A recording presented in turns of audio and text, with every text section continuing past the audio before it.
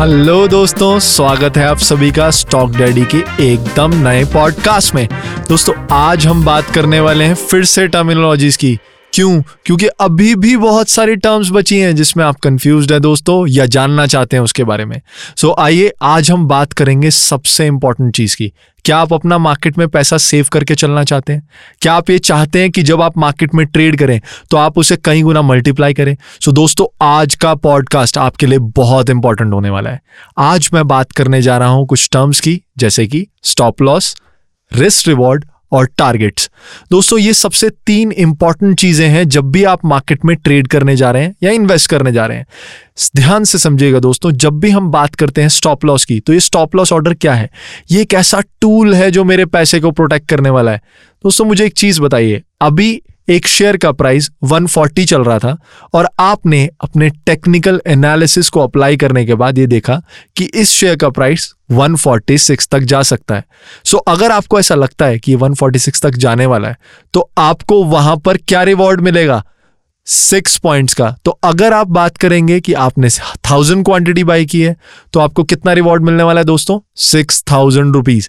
लेकिन रिवॉर्ड तो हम सब देख लेते हैं मार्केट के अंदर, पर मुझे ये बताइए, ये कौन देखेगा कि उस रिवॉर्ड को पाने के लिए आप क्या स्टेक पे लगाने वाले हैं? क्या अपना पूरा कैपिटल लगा देंगे?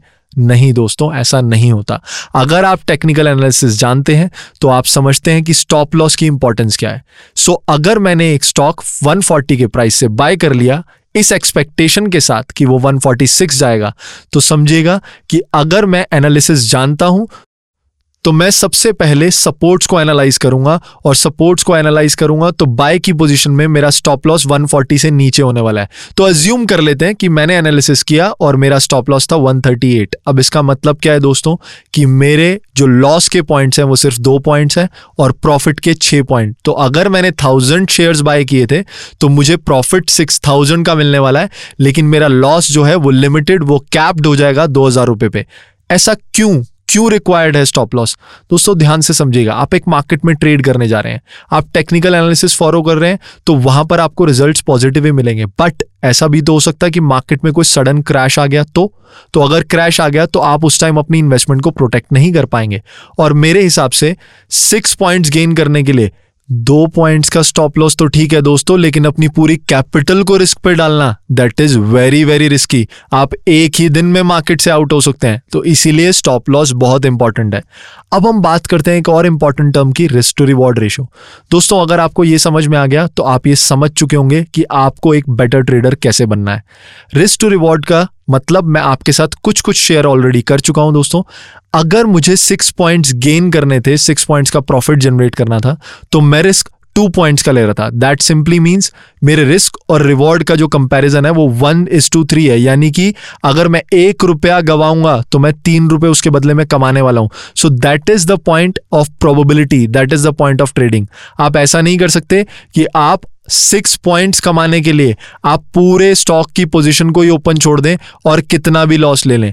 That is not called trading. Next important term that we are going to discuss is target. Target तो आप सब लोग समझ ही चुके हैं दोस्तों।